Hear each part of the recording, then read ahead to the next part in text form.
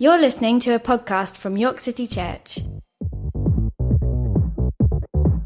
If you like what you hear and you'd like to find out more, please visit our website at www.yorkcitychurch.org.uk. Good morning, everybody. Good morning.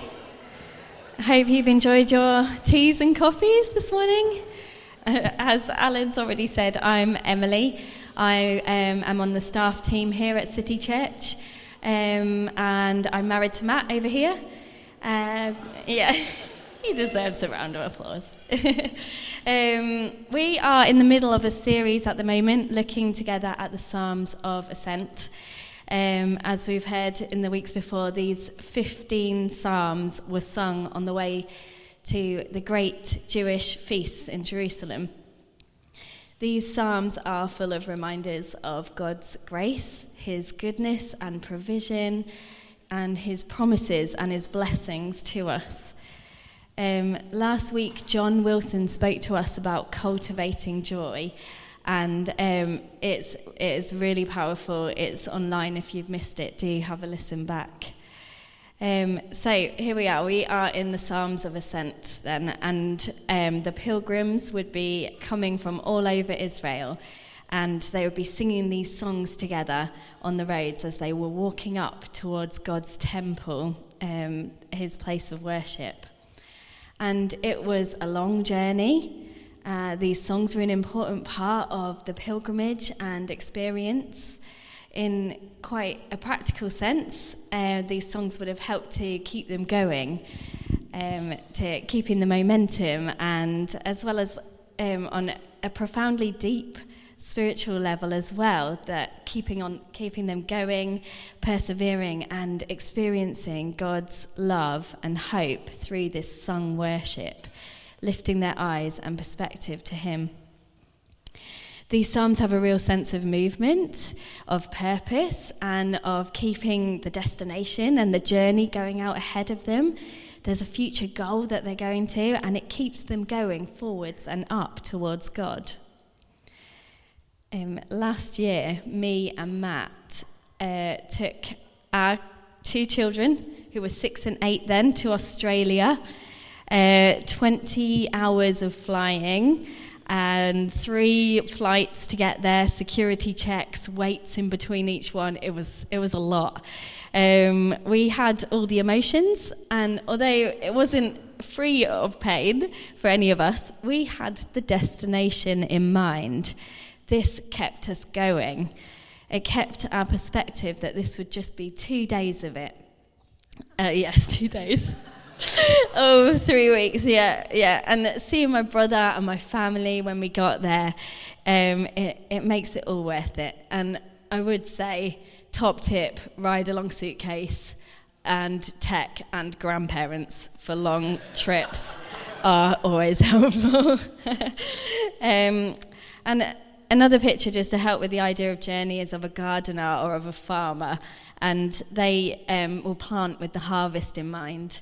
And it's great when we get the fruit, but there's this process and a journey and thorns along the way, but we know that there's good to come from it. And it's also helpful to see these psalms of ascent as they're not a climb from grief to joy, or the sad things to the good things, but they're a gradual and steady upward journey towards God, and learning to depend on Him, knowing that the journey has grief and joy along the way. So let's have a look at the psalm then. If you want to turn to it, it's Psalm 127. It's right in the middle of the 15 Psalms of Ascent, and it's accredited to Solomon, who built the temple that they're on pilgrimage to. So Psalm 127. Unless the Lord builds the house, the builders labour in vain. Unless the Lord watches over the city, the guards stand watch in vain. In vain you rise early and stay up late, toiling for food to eat, for He grants sleep to those He loves. Oh, it's a bit of a hard clicker, this. Children are a heritage from the Lord, offspring a blessing from him. Like arrows in the hands of a warrior are children born in one's youth. Blessed is the man whose quiver is full of them. They will not be put to shame when they contend with their opponents in court. So, unless the Lord builds, the builders labour in vain. We have this picture of building the house. The Lord building the house, and the builders are also building. And does it mean an actual real house that we're building, or is it speaking metaphorically about God's involvement and building in our lives? And the Hebrew word for house would have meant palaces, temples, homes, but it would have been used figuratively to mean households and families. And this word represents not only where we live, but also our sense of identity and security and our place in the world. And so we have this idea that to build our lives without God is to build in vain. So if we build without him, without his blessing, without following him, trusting and depending on him, then we might as well not build at all. It's not worth it. It's in vain. And so this word can be translated as empty or futile, no good, pointless, void or invalid. And in Ecclesiastes, they say meaningless, which from the original Hebrew word meaning vapor or breath, here for a second and then gone. And there's such strong links here with Ecclesiastes and Proverbs, both accredited to Solomon. And they are wanting us to have this deeper wisdom for our lives, not just how to do life, but the psalmist wants to profoundly change your perspective on your life. Dig into the motivations and the desires of your heart. He draws you straight here with this blunt and direct statement straight away here. Unless the Lord builds, your building is like empty vapor. One Hebrew scholar went as far with the original meaning for vain here to be absurd. And that really puts it into perspective for me. It's absurd for me to build a life without God. Wildly unreasonable or preposterous or ridiculous even. And one way to think about this psalm is to look at what we might be building on in our lives if we're not building with God.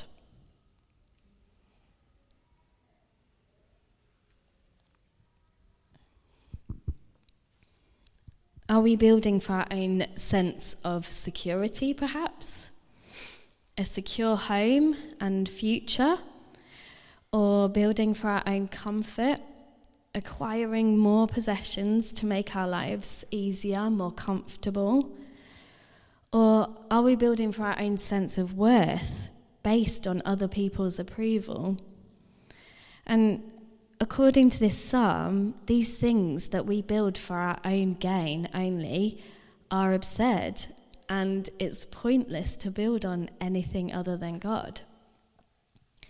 And we can sometimes strive to impress each other with our stuff that we've built, when actually God's not impressed with that. That heart that goes after people's approval or that goes after our own comfort. God desires that our hearts are towards him, that we lay down these distractions, our love of money and acquiring things and that need to be affirmed.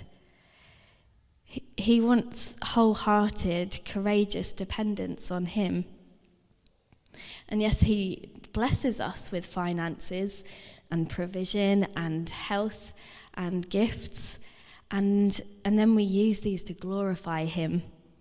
They are gifts for him, from him to enjoy and serve him with. And it's never for our own greed. It's a much higher call and adventure that he brings us into, that he pours in and we pour out, and he pours in so much more, rather than us taking all we can and holding on to it. And I think sometimes we can come to the Word of God and we think, okay, we need to try harder then to do these things to look right, and then we miss it again. Unless the Lord builds it, unless he's in it, we will be frustrated and our works will be empty. But when we seek to live a life with God at the centre, enjoying him, depending on him, listening to him, and following his lead, our lives flow out of this, and our security and our comfort and our affirmation, our approval, it's all found in him. So we'll go back to the psalm now. In vain you rise early and stay up late, toiling for food to eat, for he grants sleep to those he loves. In this next bit of the psalm, we have vain used again for the third time. The psalmist really wants us to know that without God, it is all just totally pointless, absurd even. Getting up early to work hard all day, to toil, to survive, what is it for if it's not for God? And so we see this word toil now, also in Ecclesiastes, from the Hebrew word amal, which means a wearing effort or burdensome work.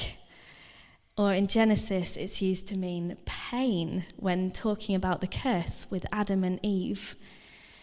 Now, when I typed into Google Images for some helpful visuals for us, we get a lot of people pushing boulders up hills, which I think must be the universal symbol for hard work. But there's this real emphasis on the burden of the work here, the uphill struggle and exertion and the relentlessness of it and the pressure of it even. If I stop, will all this come crashing down? And this can lead to major anxiety in us. And I think the Message version grasps this sense of anxious working a bit more. It's useless to rise early and go to bed late and work your worried fingers to the bone. Don't you know he enjoys giving rest to those he loves? Working your worried fingers to the bone, anxiously overworking, we believe that it's all on us and that we can't seem to stop. But God says stop, rest, surrender. And there's this quote from John Piper. Sleep is a daily reminder from God that we are not God. Once a day, God sends us to bed like patients with a sickness. This sickness is a chronic tendency to think that we are in control and that our work is indispensable. To cure us of this disease, God turns us into helpless sacks of sand once a day. Like that.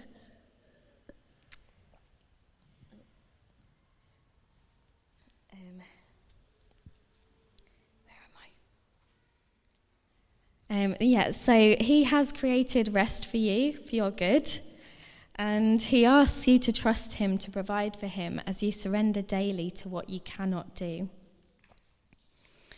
So we have this idea of working without God and toiling without dependence on God, and where this leads to anxious, pointless work. But God says, come to me, depend on me, acknowledge me in all you do, and trust me that you can rest, you can stop, and that I will sustain you. And the psalm goes on. Oh, can you read that? Sons are a heritage from the Lord, offspring a blessing from him. Like arrows in the hands of a warrior are children born in one's youth. Blessed is the man whose quiver is full of them. They will not be put to shame when they contend with their opponents in court. So we have this seemingly, at first glance, different second part of the psalm now. But actually, as we go through, we will see that it's very much connected in what the psalmist wants to show us. So children are a heritage from the Lord. Back in this time, having more children would have meant more blessing for your family, more support as you get older, more workers on your land and in your business, more sons to defend you against enemies, and more people to help you in your old age. But most significantly, more children would have been evidence of God fulfilling his promises to Abraham, and children secured the continuing on of God's people. And this isn't the same for us now as Christians. It's not by birth that we're saved, but it's by faith in Jesus. And we also don't have the same cultural expectation or pressure to have lots of children now in our current day. It's different, and it can't be directly applied to us, but we can take it that children are a blessing from God. This truth stands, even when it doesn't feel like it.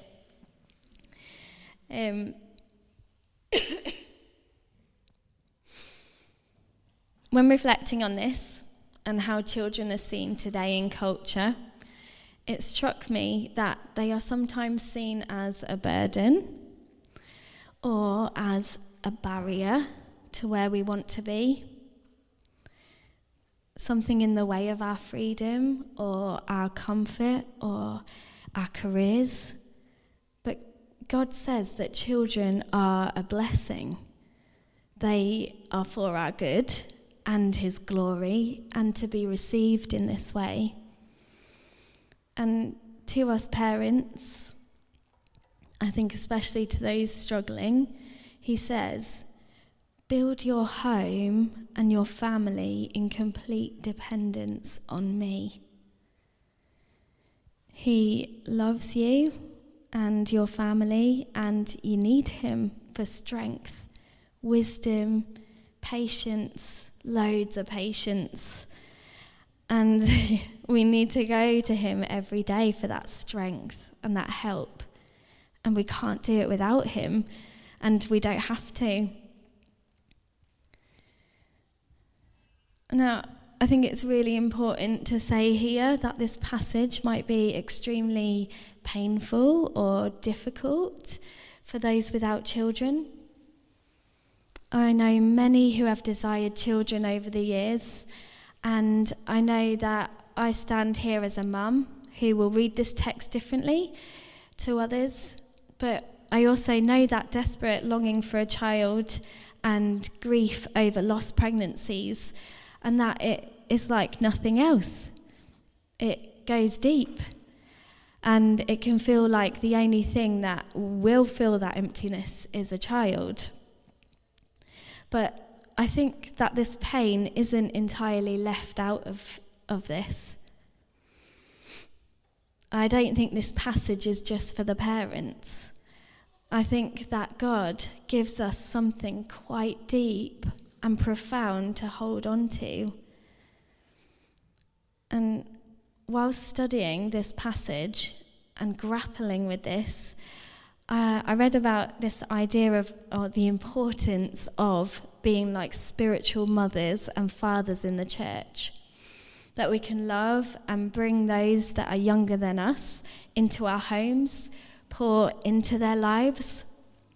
We can pour into them spiritually and guide them. And we can be a part of leading them here in the groups on Sundays and regard them as the blessings that they are. They are precious to God, and they are gifts to us.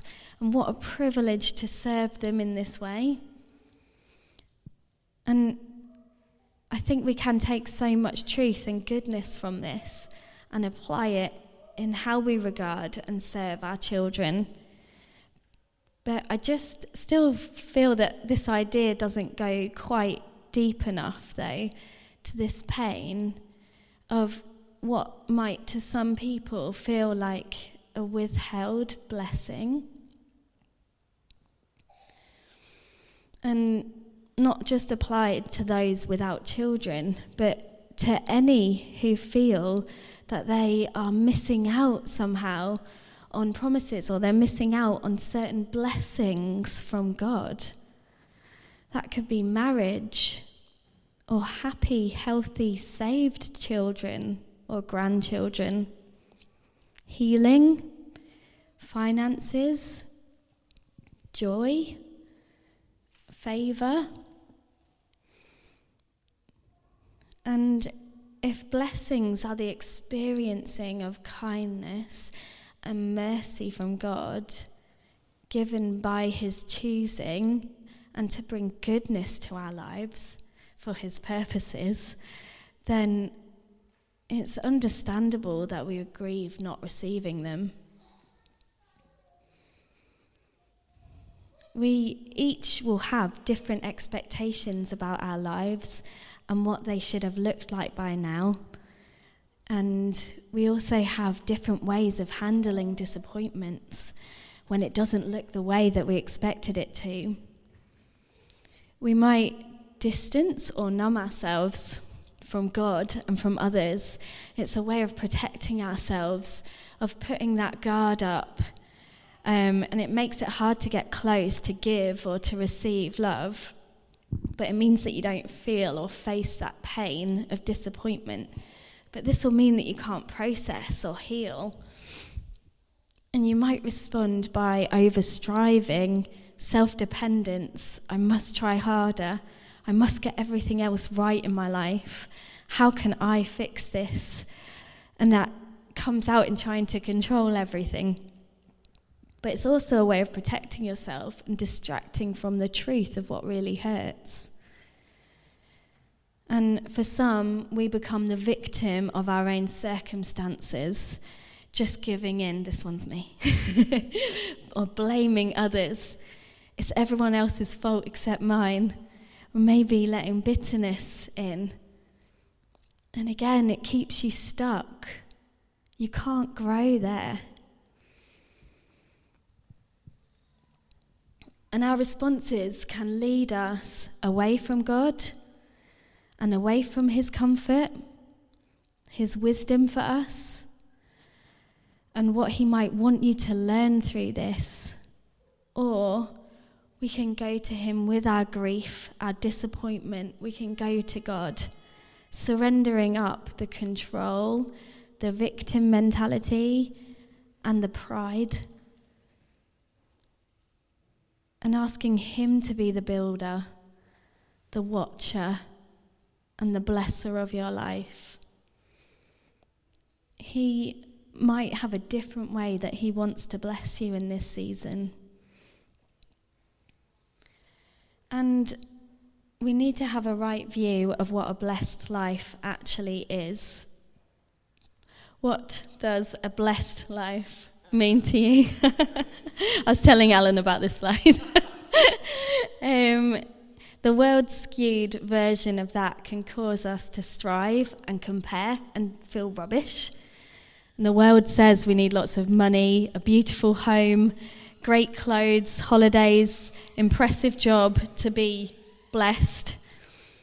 Or even in the Christian ideal, married, obedient children. I'd like some of those. Oh, yeah.